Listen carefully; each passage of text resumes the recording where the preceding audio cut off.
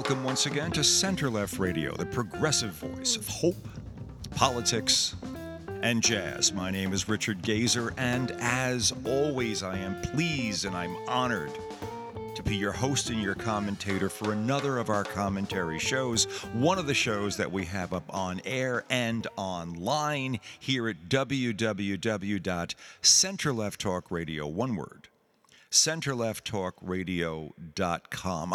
This is interesting. Just the thought, just even as I hear myself do the introduction, I was always a big fan of Lydia Bostonić.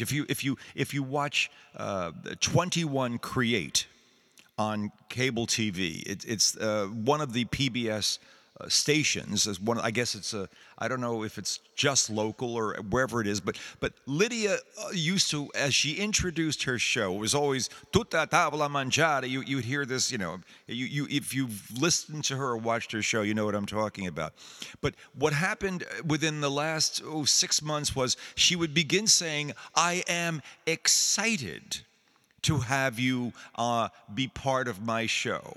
And the word excited always struck me as being, geez, that seems just too much. I'm pleased and honored to be your host and commentator. Lydia Bostonić is excited to be the host of her TV show, and excited becoming one of those terms that people simply use now. You can't just be pleased. You have to be. I'm excited to be here with you. Maybe that's a sign of the times that there has to be some kind of transition in the way one even begins a commentary show. I must say a thought has been percolating of late here on Center Left Radio. The number of people who access us via what we call our radio loop. You're familiar with that, of course, if you're a regular listener. You know that we give you two ways of listening to the show. The one being standard podcasts, a standard podcast feed. That's the first link that you encounter when you go to www.centerlefttalkradio.com. But the second link is what we call our radio loop. And when we began doing this show over 6 years ago, it's been quite a while, quite a run, over 800 shows now, mostly hour-plus shows.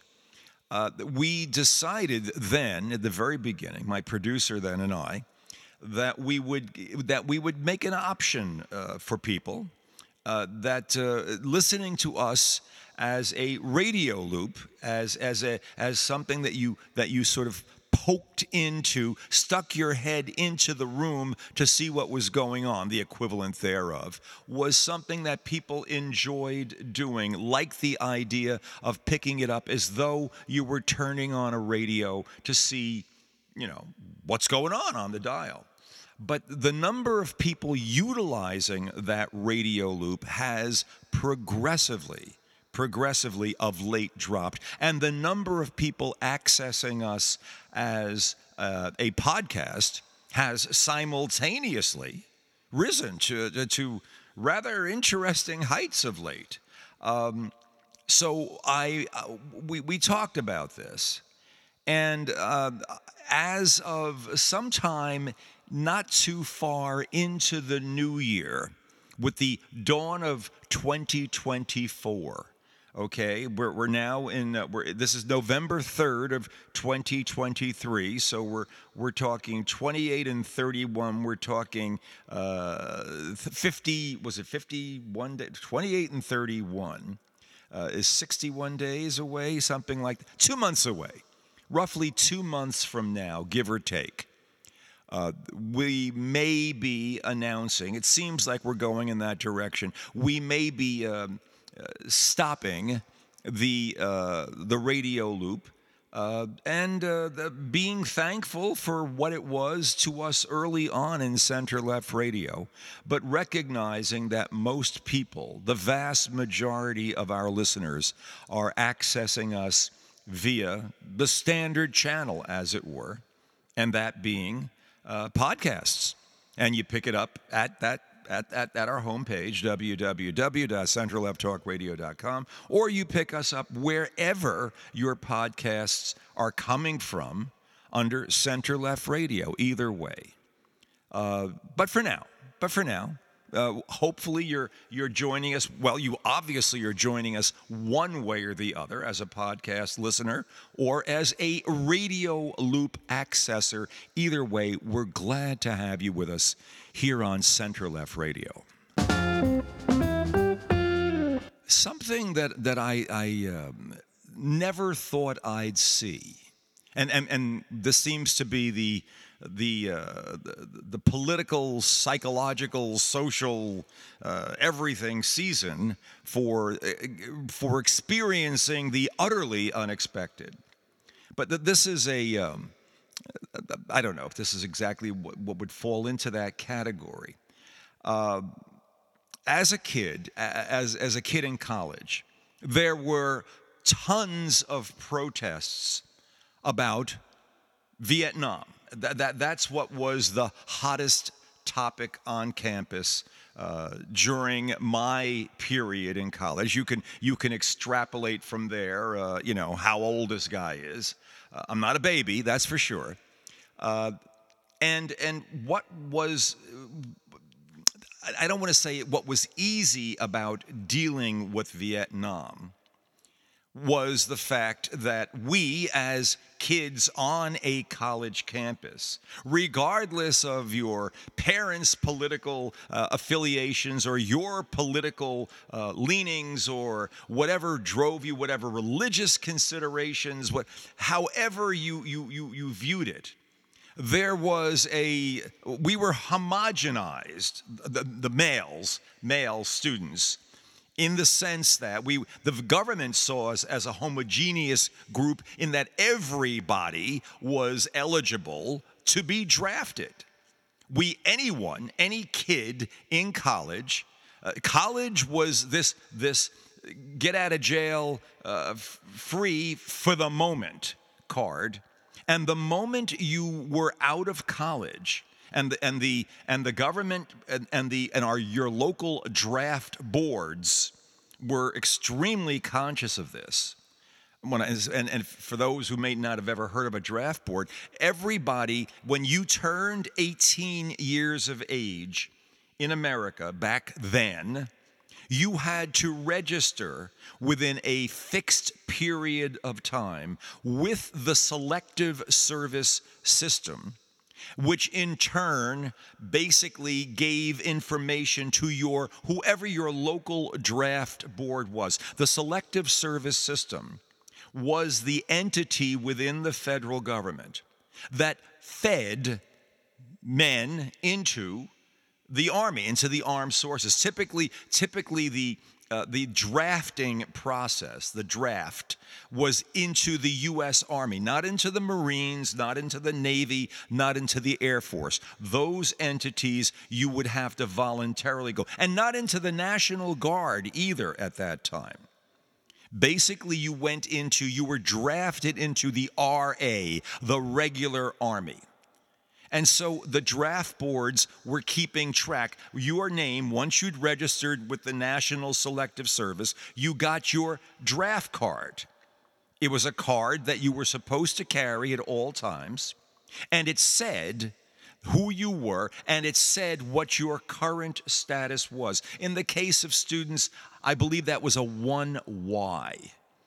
A 1Y status meant that you were currently deferred from draft status, and that you could not be drafted, and the reason for it was because you were in college. Now, you remember, maybe this is a bit of historic stuff, but about people burning their draft cards. It was the draft card, as it were, was something that was deemed to be rather sacred by the federal government. Your desire to serve notwithstanding, your obligation to serve, and your identification as someone who could be called on to serve in the military was considered a very important thing by the U.S. government, or the powers that be in the U.S. government. And over time, the draft card itself became the symbol of, or at least doing something to those. I mean, it was unthinkable for a while for many of us, more moderate types, but burning a draft card became the statement of, I absolutely refuse to be involved in this system. I will not go, or something to that effect. And the going was to Vietnam. I mean, Elvis Presley may have gone to Germany, and there might have been some celebrity placements outside of the realm of Vietnam, but all of the bodies, all of the manpower during that period, late 60s to early 70s, was all being thrown at Vietnam. If you were drafted, there was a damn good chance that's where you were going. Yes, we always had troops in other parts of the world. Now, when there were protests on college campuses, it was uniformly, there was a split. And the split became a concentrated, smaller and smaller, but concentrated and very, very organized and very, very committed group of kids who were in favor of the Vietnam War. Typically, this grouping revolved around ROTC, ROTC, Reserved Officer Training Corps. It's still out there. And there were programs, ROTC programs, set up on American college campuses. People joined these programs, and essentially you were a reserved officer, and upon graduation, usually then went into some kind of an active service thing. And your whole orientation, the reason you went into it, I mean, if you went into it in the first place during Vietnam, basically there was either a familial contact that was already there, and you did not want to, you needed to fulfill the familial or the historic proclivities of your family. There were military people. There were people who were officers in the family. You couldn't wait until you were out of college to even begin doing that. And that commitment to the military superseded anything else. Again, the military was supposed to be apolitical. And so basically people apolitically, I don't know, but I think many people that I knew who were in ROTC were all gung-ho, rah-rah for Vietnam. Because of their political orientation? Well, you probably had to be. But it was because the government said that's where the wars are, and this is how America has to be protected, and so therefore we must have this war in Vietnam. And military just didn't ask questions. So you had this compressed group of people on campuses versus the vast, vast majority of kids on campus who were anti-war. And that was the main breakdown. You didn't really have, it wasn't broken down on religious basis or the political stand. It was the Republicans, for the most part, or some wing of Republicans being pro-Vietnam, hence pro-draft, pro-army, pro-fighting, versus the Democrats and liberals in general. And that was about as much of a political split as there was. Nixon and all that. Well, for a while, Johnson, President Johnson, a Democrat, was pursuing the war as well. Hey, LBJ, how many boys did you kill today? It really superseded, it went beyond pure political structure. It was about young people realizing that we were going to become fodder for a war that increasingly no one really understood why it was happening. There was no immediate threat here in the States. There was just this vague notion that the Southeast Asian Treaty Organization, it was a commitment we had made, and the communists were invading in North Vietnam, but no one really bothered to understand the history of the French and Dien Bien Phu and what had happened there, and Major Diem and everybody else who was involved and all the players, and how the hell America suddenly found itself in the middle of all this. Politically, yeah, it had a Republican Democratic vibe to it here.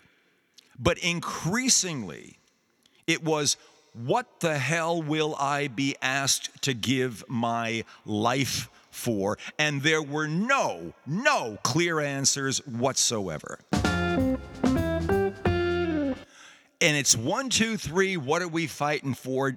Don't ask me, I don't give a damn. Next stop is Vietnam. Country Joe and the Fish, somewhere about I'm going to guess about 1969 or so, somewhere around there. And that exactly was what we were sensing. That was the absolute irrationality that was basically at the core of everything that we saw, and an increasing percentage of the country saw about Vietnam. What was initially begun supposedly as a America self-protective kind of a thing. We've got to get in there. The dominoes will fall. We'll be the next one to be hit. They're going to come across just like the Japanese did and all that, and how the Germans, they were in their U-boats and they came right to our... That imagery was cemented into the initial surge of people, and it happened gradually, little by little. You didn't know, if you watched this grow, if you watched Vietnam grow from the period of Eisenhower, where there were the first advisors, believe it or not, it was in the 50s, and then under John Kennedy, in the brief period until November of 63, when John Kennedy was in office, from January of 61 to November of 63, barely 2 full years in office, and then Lyndon Johnson took over. But what you saw under Kennedy, and not much was said about this, and not much was said about his brother, Bobby Kennedy, who has always been a liberal icon in many ways because of his positions on civil rights. But what happened bit by bit during John Kennedy's brief, we were getting deeper and deeper into Vietnam. No one was noticing it. I can remember I was doing speeches as a young student before the veterans of foreign wars, the Korean and Second World War veterans, talking about basically my concern about what was going on in Vietnam. Believe it or not, that there was a brief period where that was actually a rational and acceptable thing to do. But we were moving in that direction. We were moving in that direction. And finally, by the mid to late 60s, we had, again, under Lyndon Johnson initially, who then got elected for his own 4-year term. He served out the remainder of John Kennedy's term, got elected to his own 4 years, and announced in 1968 that he was not going to run for president. Because, well, the unspoken story behind it was he was disgusted with being blamed for the death and the horror. And then Richard Nixon came in on a law and order and bombing Cambodia secretly. No one knew about this. And gradually we worked our way out of this, but not before 55,000 American kids had been killed for a war that we look back on now and say, what the hell were we thinking? Really, what the hell were we thinking? That's basically my memories of Vietnam. No, I had the good fortune of not going. There were a whole bunch of, let's just call them twists and turns in my story. And my eligibility came and went after college. But in the end, I did not have to serve in the Army, nor did I go to Vietnam. I attempted at one point to get into the National Guard, but I never, ever had to serve. And I'm very, very grateful for that.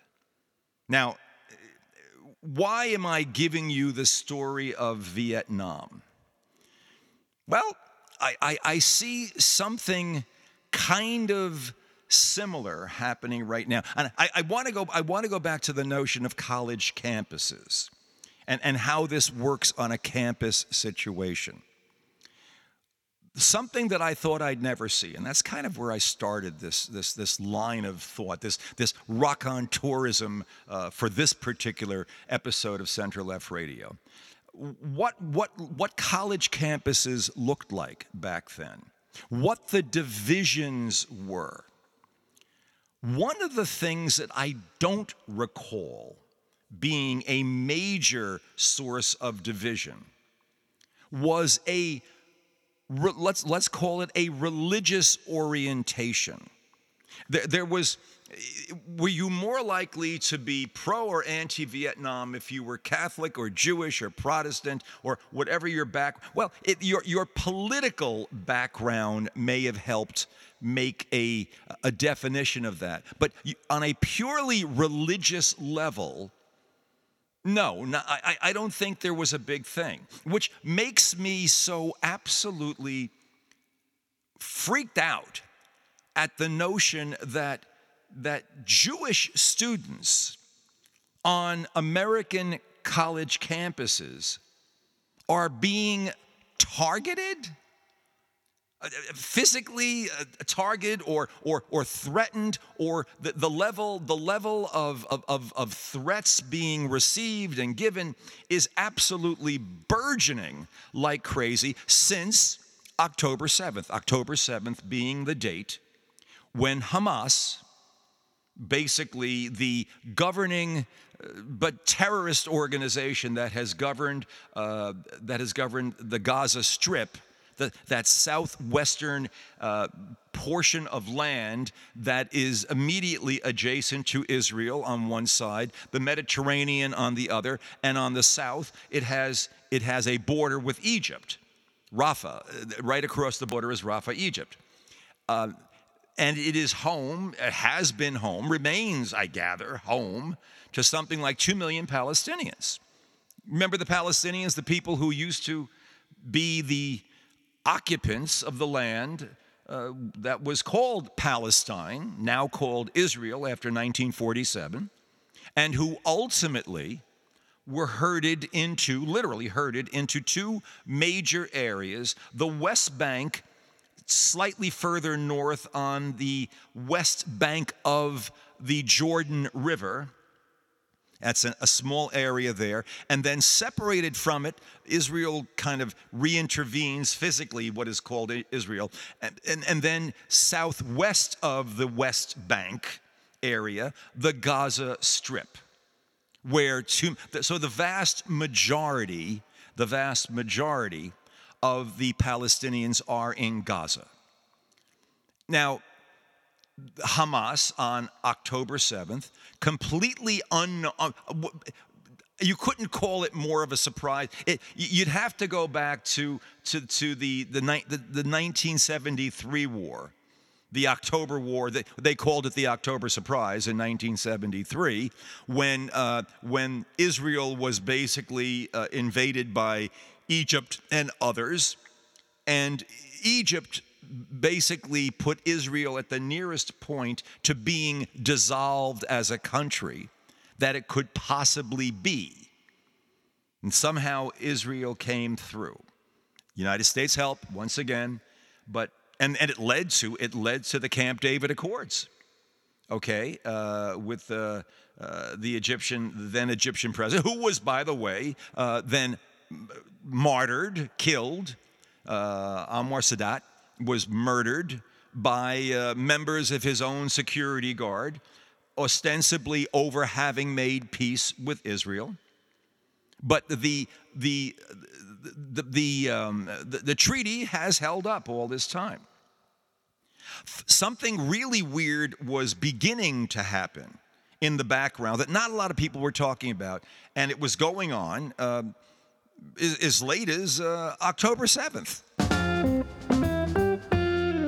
And this would sound weird knowing that you had a ultra right-wing hawk, the likes of Bibi Natanyahu, Benjamin Netanyahu, at the controls in Israel. Now Netanyahu is a very complicated, on one level, guy, but not so complicated on another. He's very recognizable to Americans. He's been around for 20 years, but he's probably the nearest thing to a Donald Trump that Israel has had in quite some time. He's still under indictment. He still is in a position where he is still prosecutable. I don't know exactly how the laws work. For a while there, he was trying to completely eviscerate the powers of the Israeli Supreme Court, indirectly, mind you, in order to basically make it easier for him to basically do what Donald Trump is hoping to do, namely pardon himself. But Netanyahu was doing precisely that, or attempting to do precisely that, until fairly recently, and was nearly able to do it at this stage in the game, and he is in government. But to do that in Israel, you would have to be able to stop the Supreme Court from being able to do things independently of you. I don't know that they have the exact same thing in Israel where the president can pardon people. Maybe they can, but the issue then becomes, can you pardon yourself? And that, of course, is the great bugaboo. That's the great bogeyman. That is the great constitutional challenge that Donald Trump is trying to inflict on America as he basically becomes closer and closer and closer to being convicted of crimes. And given the strength of the cases against him, both in Georgia, at Fani Willis, and of course the Jack Smith case, at least in the January 6th version of Jack Smith's prosecution of Donald Trump, the Mar-a-Lago documents case, which is being presided over by a federal judge in Florida who is utterly inexperienced and proves it every day, seems to be going through a foot-dragging process right now while she keeps smarting for being the judge, for being reprimanded by more and more people for her incapacity to really deal with a complicated case. She's never had one anywhere near this complicated. She's relatively untested on the bench one way or the other, and she's simply reverting to her Republican roots. She's a Trump-appointed judge, by the way, but both the Fani Willis case, which is a state criminal case, and at least the January 6th portion of what Jack Smith is bringing in Washington, D.C., both of those cases, most legal scholars realize that there will be convictions in both of those cases, and those convictions could be coming in the first quarter of the year. And the likelihood would be that they would be coming in concert with another set of findings. And that set of findings, which are beginning to get litigated right now, would be as to whether or not Donald Trump can be prohibited from being on the ballot in American states, and it would be a constitutional basis for prohibiting him. And if he's found to be unqualified constitutionally to be on the ballot in one state, well, the same reason would suggest could be applied to any other number of states. Should be applied to all the states. If you are constitutionally unable to perform as a presidential candidate, why? Because you basically were part of an insurrection against the United States. Well, that will be determined certainly in the court hearings, in the court verdicts that will be coming out sometime in March. But according to what's happening with these hearings, the first happening in Colorado, there's another that'll be coming up in I believe in the next one would be in, not in Michigan, I think it's going to be in Minnesota, and then it may be moving on. There'll be hearings on this and court cases going on. The understanding is it's all going to ultimately wind up in the lap of the Supreme Court. All of this will go a long way towards determining whether Donald can even be on the ticket. He shouldn't be. The third section of Article 4 of the 14th Amendment of the Constitution clearly says, if you've been involved in an insurrection and either aiding it, abetting it, or giving comfort to those in it, doesn't even say you have to be convicted of a crime of doing it. This was all after the American Civil War. This was passed. This was briefly after Reconstruction. You're off the ballot, baby. You're off the ballot for keeps anywhere in the United States going forward. Now, all that's happening. And then you have October 7th, and Hamas comes and invades Israel, kills, oh my God, 1,500 people. Some of the killings were done so brutally, so awfully to children, to babies. It was an ISIS thing all over again. Takes 225 hostages, runs back, and begins playing games, knowing full well that Israel gets sucked in. Hamas knows that Israel can't make peace with it. Hamas obviously doesn't want peace. You don't do what they did.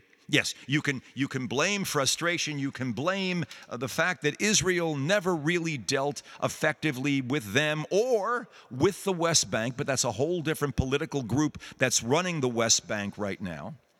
Nowhere near as crazy as Hamas. But you have Israeli settlers up around that surround the West Bank settlements, who have been far more aggressive towards their Palestinian neighbors of late, at the behest of, and their political affiliations are with, get ready, here we go again, you're going to see the connections, Bibi Natanyahu. Now, Bibi Natanyahu, his only hold on power right now is the far right in Israel, which numerically is not the real majority. But temporarily, because of the nature of Israeli political structure, Netanyahu has been able to put together a coalition that essentially makes these extremists the most powerful in the country. But the majority of Israelis, the absolutely non-secular Jews looking at him, all of the non-crazies, and I'm sorry, I don't mean to equate religious conviction with madness, but that seems to be the groups that are affiliated in an extreme position with Netanyahu. The non-crazy say, we can't go through this process again. And I'm back to America. And of course, now Netanyahu goes into Gaza, starts blowing the shit out of the place. Civilians are dying. Yes, there is an absolute right that Israel has to protect itself. Yes, Hamas cannot be allowed to do anything. Yes, there must be some lesson learned. Yes, there must be some way of getting these hostages out of there. Yes, there must be a neutralization of these forces. But at what price to everybody?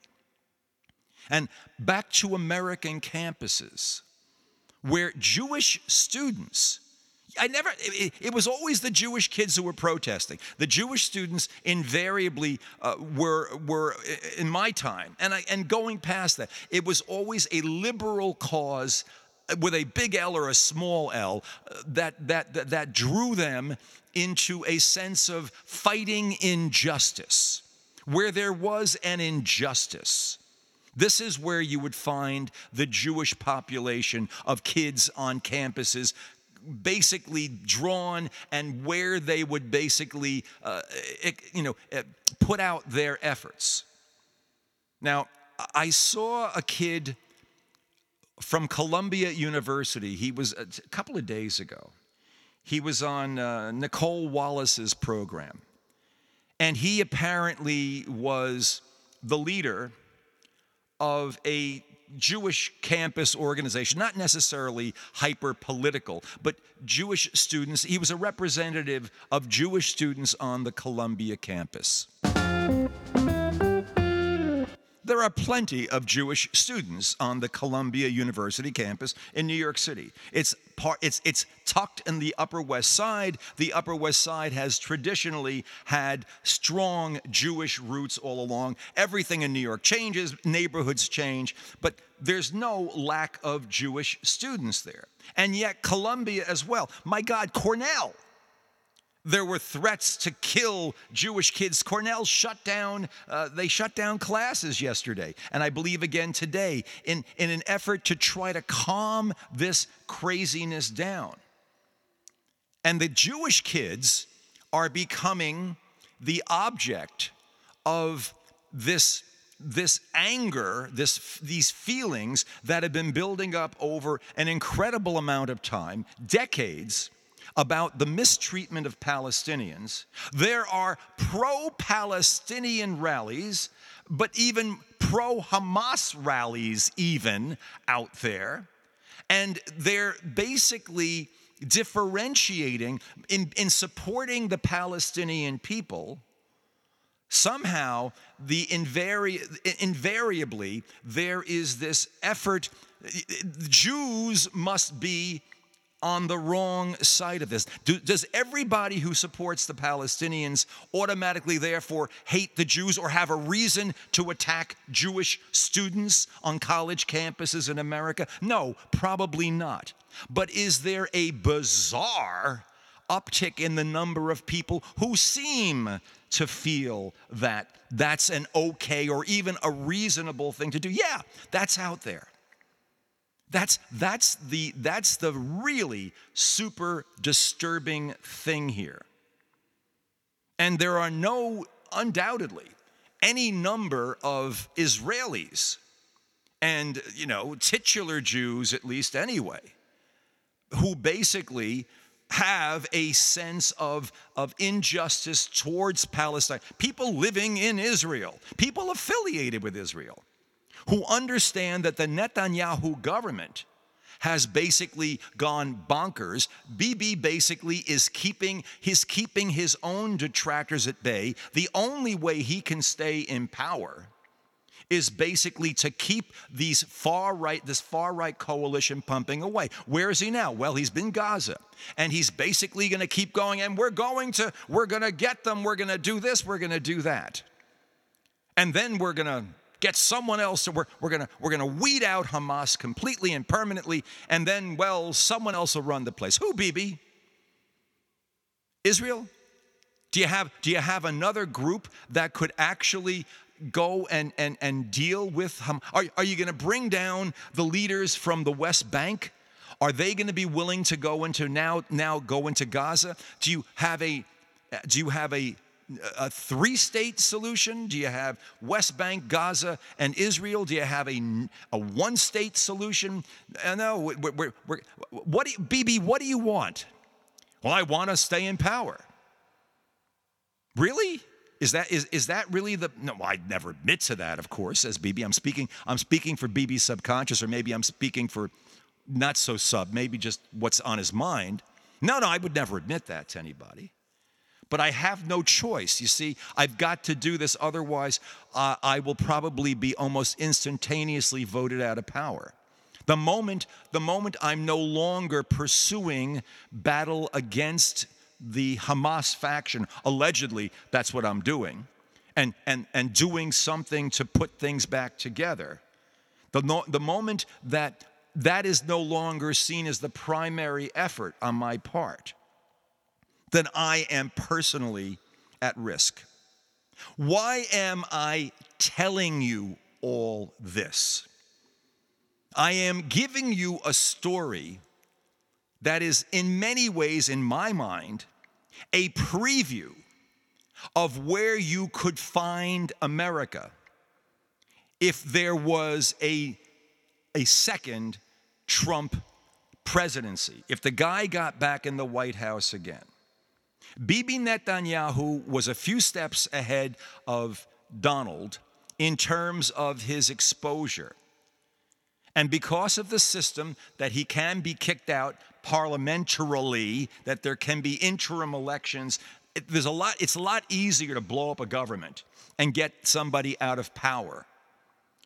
But what he is doing, what I see him doing, what I observe, is what happens when a guy whose political back and, quite frankly, his freedom, his capacity to remain out of prison, when all of that is up against the wall, and when he has the reins of government in his hands, where the personal and the political suddenly merge.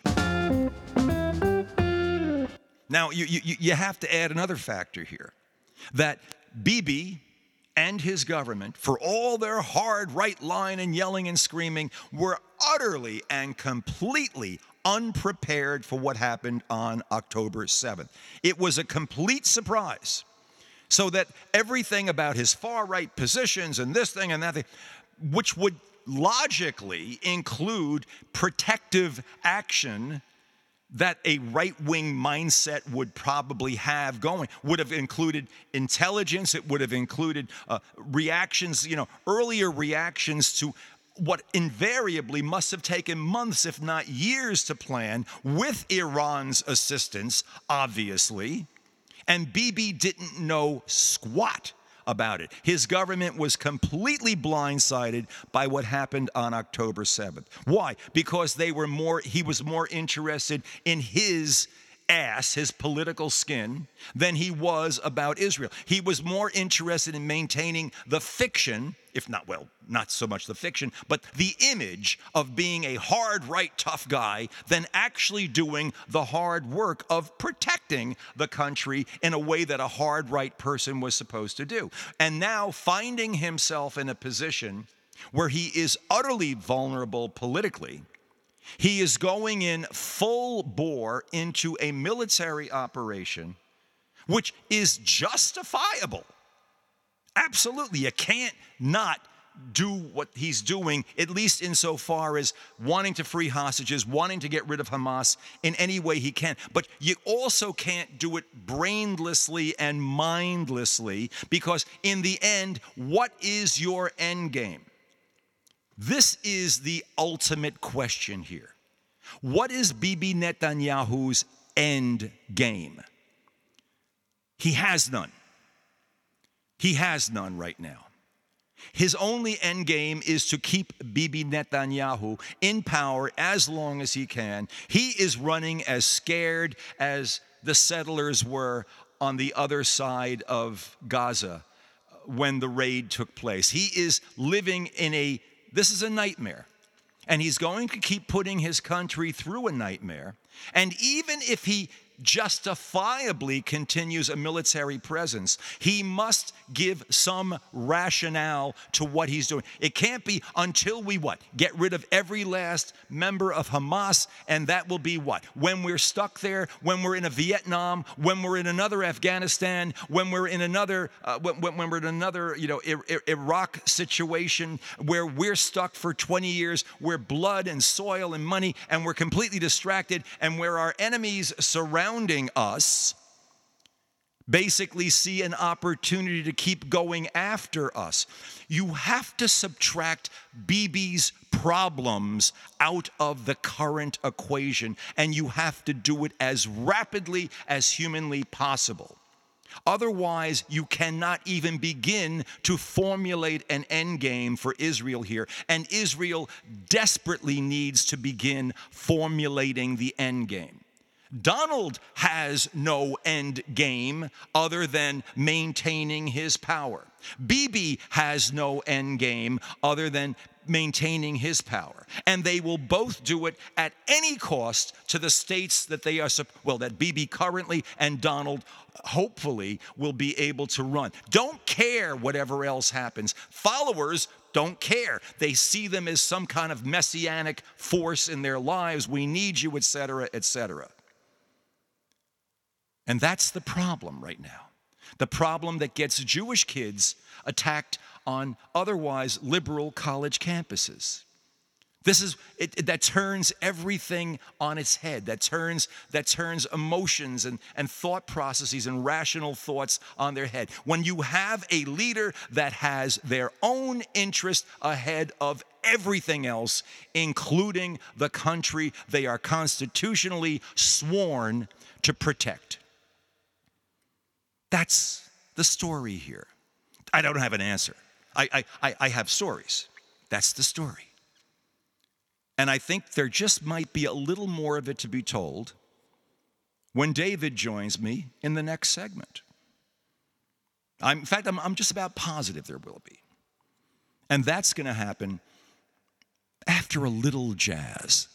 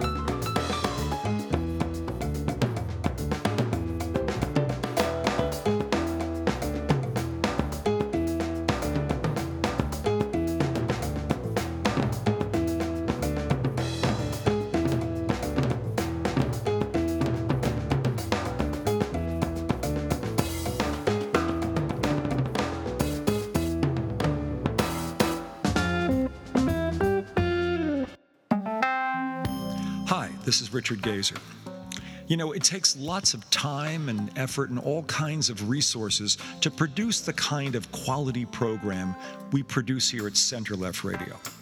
And it costs money to do it.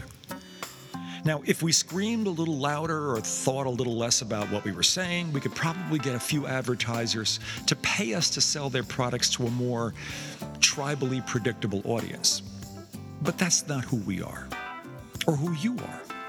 You come to Center Left Radio for non-commercial, thoughtful commentary. You're looking for an honest, progressive approach to solving America's problems, not exacerbating them.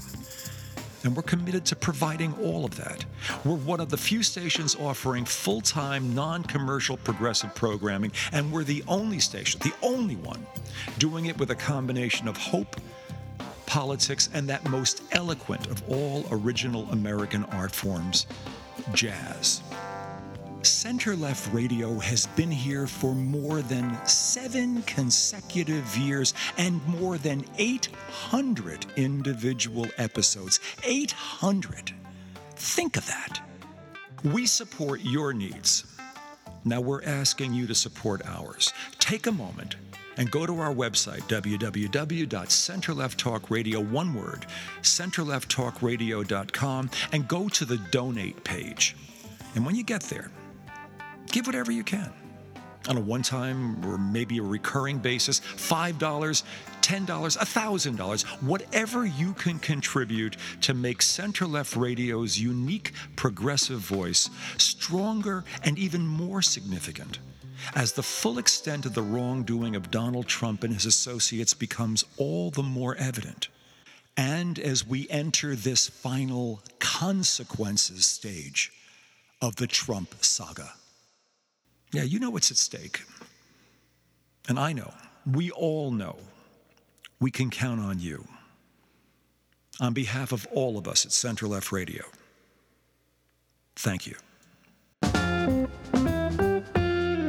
You're listening to Center Left Radio, the progressive voice of hope, politics, and jazz, and you're listening to us on the web at www.centerlefttalkradio, one word, centerlefttalkradio.com. We're here. It's Friday.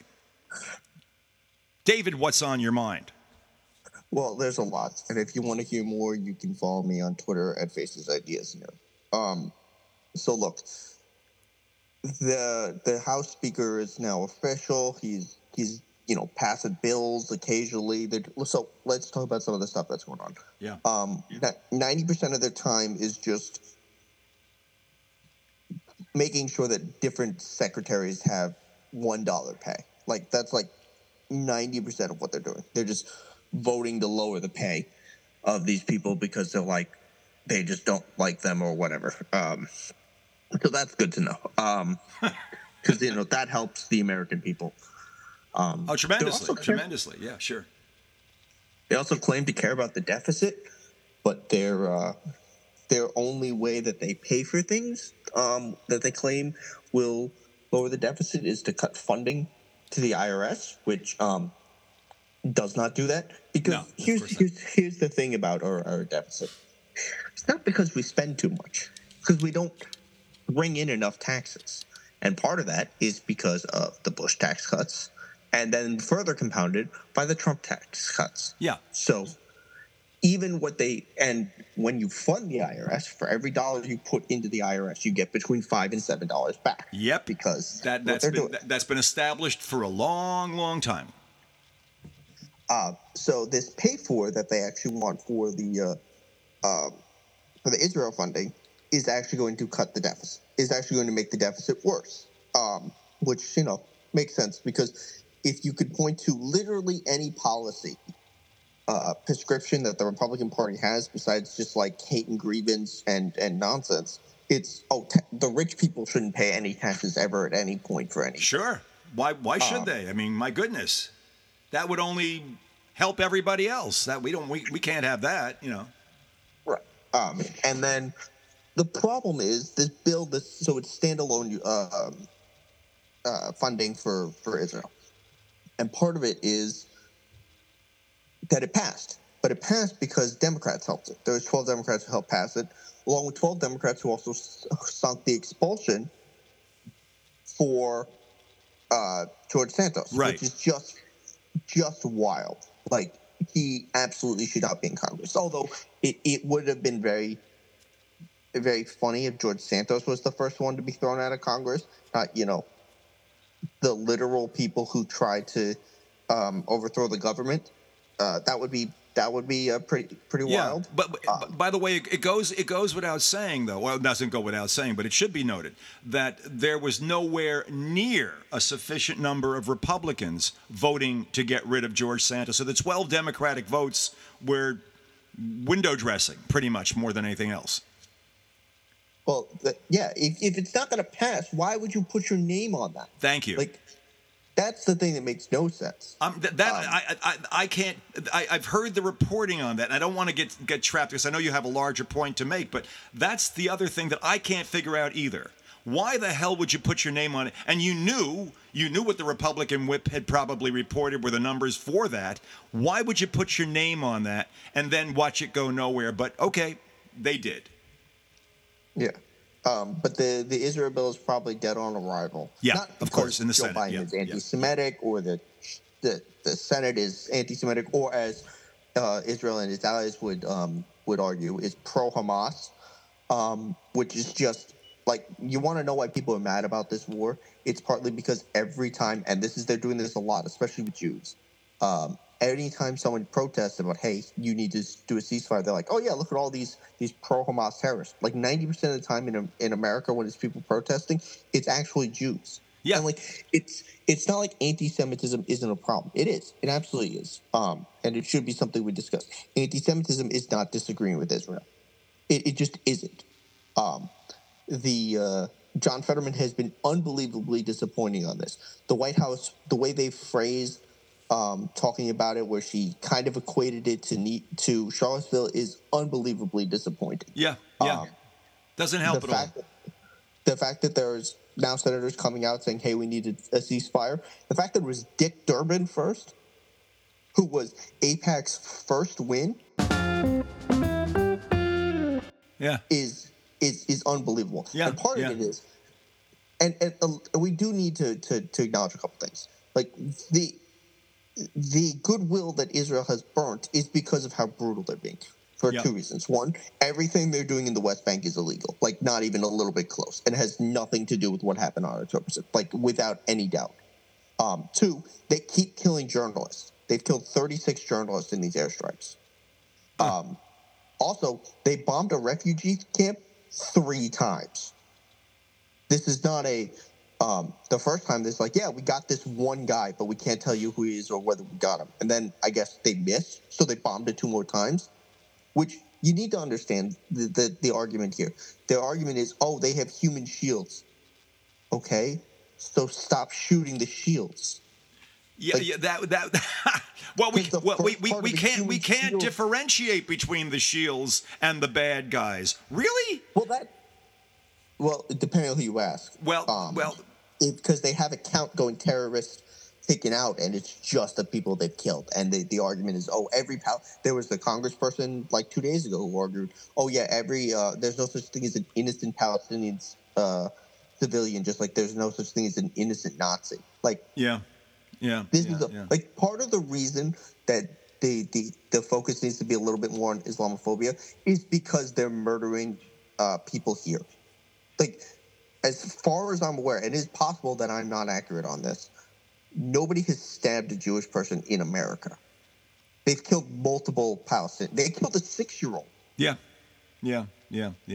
Like, there have been threats all over the place, but and no one's saying that's acceptable. That's obviously unacceptable. And it is something we have to deal with. This is not a new thing, and this is not a Muslim-driven thing. This is, and Salon had this right. They had an article saying, "Hey, Christian nationalists and MAGA extremists are a bigger threat than Hamas, and all the right-wingers lost their fucking minds over it." Yeah. Except for the small fact that it's statistically correct, it's accurately correct, it's just correct by understanding who does terror in this country. Because, and this is a quick little refresher. In this country, we currently have a spat of bomb threats. They go to schools, they go to libraries, they go to Bud Light, they go to Target, they go to the Boston Children's Hospital, they go to, I want to say they went to the Villanova Children's Hospital as well. They go to any place that had a drag show. And you know what the tying thing into all of these bomb threats are? What? They're not done by Hamas. They're done by right-wing extremists, people like Chaya Raichik, who is a terrorist, people like Ben Shapiro, who is a terrorist, people like Matt Walsh, who are terrorists in the sense that they are stochastic terrorists, because they get mad about trans people or gay people or some other thing, and then they say they rile their base up, and then their base sends bomb threats. And of course, you forgot the back end of that. And of course, hey, I didn't do it. Some people that listen to me got all bad, but I can't be taking responsibility for that. That's the back end of all that, of course. If you're Yeah. Ben Shapiro or somebody like that. And also, it's not worth. It is worth mentioning that I don't know if this is true reporting, but if it is, it's really despicable that Biden went to Michigan and at no point spoke to any of the Muslim or Arabic leaders there, because this is I'm happy this is like a thing we have to argue about now. Is he's lost a ton of support among American Arabs and Muslims, and look, we need every vote. This is not like especially in Michigan or places like that, we need every vote, and it is hard. Like we're gonna have to fight so much harder this time to convince people to come out for Joe Biden, because it's toxic. This argument is toxic. It's why would I come out for somebody who's in support of genocide? Because we have to look at this realistically. Yes, he could be stronger condemning some of the actions Israel has taken. And honestly, let's be clear, there's no way that we're going to cut military aid. It's No, just of course gonna not. happen. Of course not. Could we put some restrictions on it? Say, hey, you can't keep bombing journalists and civilians and shit? Probably. But the other thing to this is, and this isn't widely reported, is what happens when he does that and Bibi just tells him to go pound sand? This is not this is not a hypothetical. He did it with Obama. Obama told him you have to cut it out with the settlers, and he's like, "No, fuck you." Yeah. You're getting to where I was in the first segment of the show today, and I basically was drawing an analogy between Bibi Netanyahu and Donald Trump.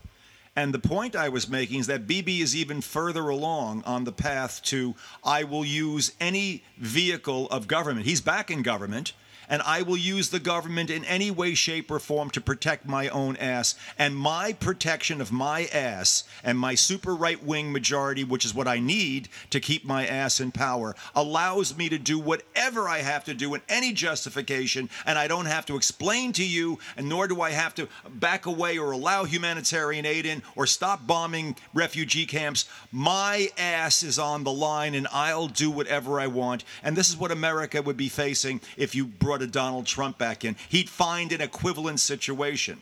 And it's Netanyahu at the heart and soul of all this, and our inability, it would seem so far, to truly affect any kind of change, because Bibi is scared for both his political and his physical life. He doesn't want to spend the rest of his life in jail, and he still faces prosecution. Yeah, the thing, the argument of, I can't vote for this guy again, is it's not just that it's not just that Donald Trump is worse on this issue. There is not it is. I think because he's kind of been out of the spotlight for a little bit because of this Israel stuff. People he's still out there giving speeches saying just absolutely batshit insane stuff. He is worse by an order of magnitude on every single issue. It's not even then he himself. You're comparing Donald to Donald. No, I'm comparing Donald to Joe Biden. Okay. Sorry. Yeah, okay. Yeah. And yes, to himself, he's also worse, but that's because he's having mental breakdowns. This is true. Yeah. But it's every issue he's worse. And be they're basically the same thing on Palestine. It's no, we'd probably be bombing Palestine as well. We may very well bombed Iran if Donald Trump was in office. Sure, why not? Anything to basically take the pressure off of himself to justify what he's doing. And this would be after, of course, he would have to have busted the Constitution completely by, just to be in office, he has to pardon himself. He will need to pardon himself. So that makes it, in that sense, it'll be even worse than the Bibi situation right now. And so, even if you don't take the Joe Biden is just as bad argument, just look at that. It's not like Joe Biden hasn't been an ineffective president in his first. There was good shit we got out of this. Yeah. Obviously, the legislation is not really going to change much because the Republicans have the House.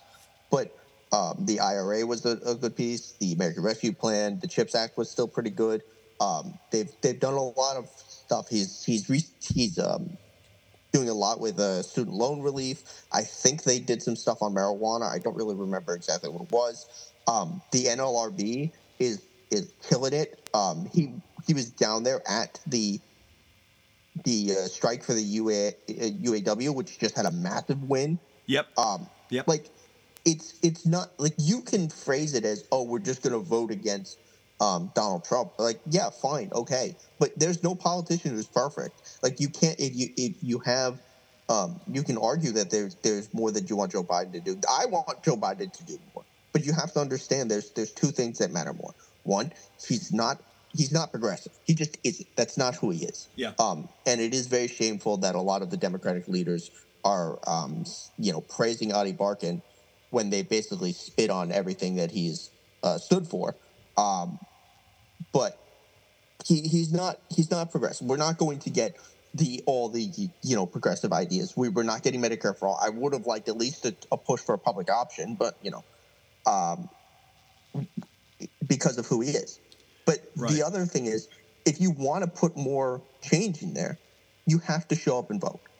It's the bare minimum that you can do with this. If you want to win, go elect more progressive senators. Go elect more progressive Congress people.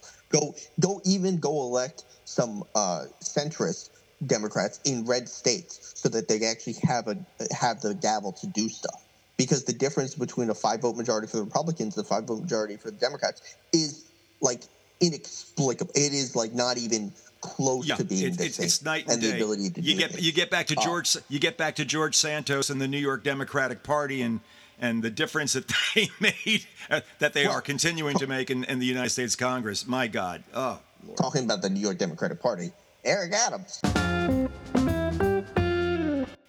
is currently under investigation for potential kickbacks to Turkey due to campaign finance laws. Oh boy.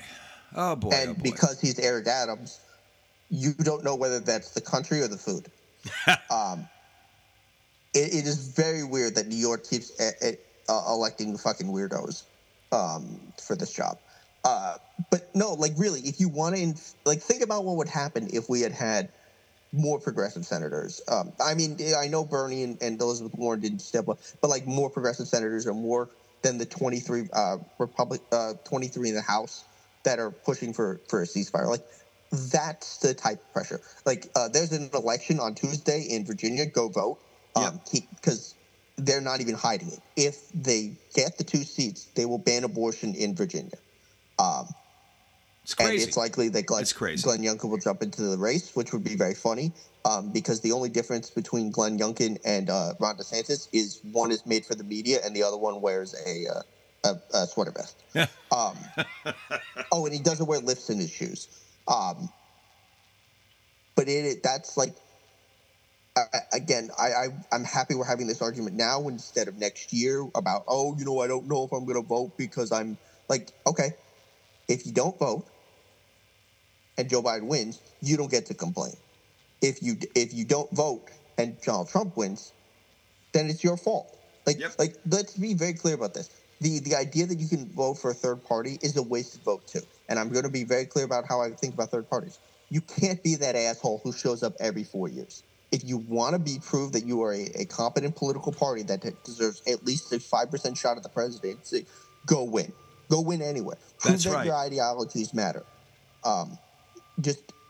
That's the way the system works. Would I prefer to have a better system where we had better candidates? Absolutely. We don't. So instead of living in reality or pretending that you have higher moral values that will insulate you and other people from whatever devastation is brought by any time a Republican gets power is ridiculous. Now, I want to caveat this.